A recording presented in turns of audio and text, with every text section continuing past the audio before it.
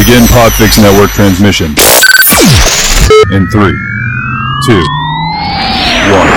1. Whether you're fly fishing in a stream, getting those ankles wet, or deep in the ocean casting nets, fish nerds. Fish nerds. Fish nerds. It's a podcast. Well, hello and welcome to the Fish Nerds, the show about fish, fishing, and eating fish. Clay Groves with you, Chief Executive Fish Nerd, Licensed Fishing Guide, your best friend. Check this out. So it is National Podcast Posting Month, which means every single day this month, I will be posting a brand new podcast. Most will be short, just a few minutes long, but we will get out a few regular length podcasts for you as well. I've got a new interview from Doc Martin. I have in the bag a live recording I did fishing with Tim Beat for lake trout coming up real soon. I have an adventure in Alaska from our effing librarian. We'll learn all about that and some more surprises coming. So, should be a good month of podcasting as we get to National Podcast Posting Month. Day 2 is today. Now, my voice gets old and tiresome, and I would love to get your voice here on the podcast. If you want to leave your fishing tip, one tip a day, that's all we're doing. All you got to do is dial 607-378-FISH, and I can use you on the show. You could be the star. If you have a podcast or you have a product you want to promote, feel free to drop in a link and a description of that, and people will go visit you. So let's get right into it. Today's fishing tip is going to be my advice on how to bring kids fishing. This is kids who are between the ages 4 and 7. These are young kids. If they're younger than 4, don't bother. Just leave them home.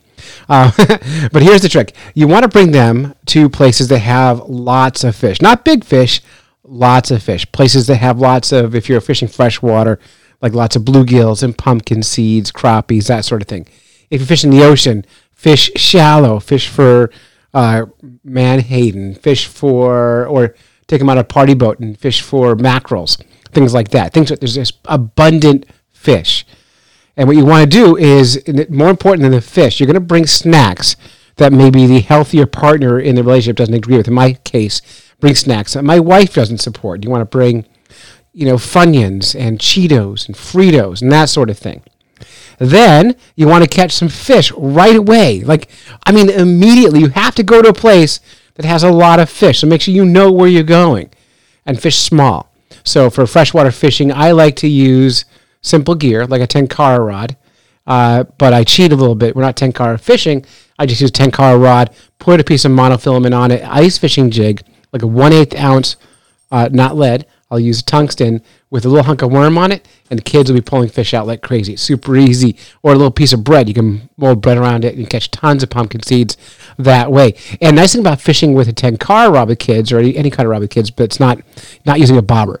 Bobbers are bad for kids. Bobbers are awful because the fish will swallow the hook, and it's game over. You end up killing a lot of fish. But with Tenkara rod, the kids learn how to set hooks. You don't need to teach them. They just figure it out right away.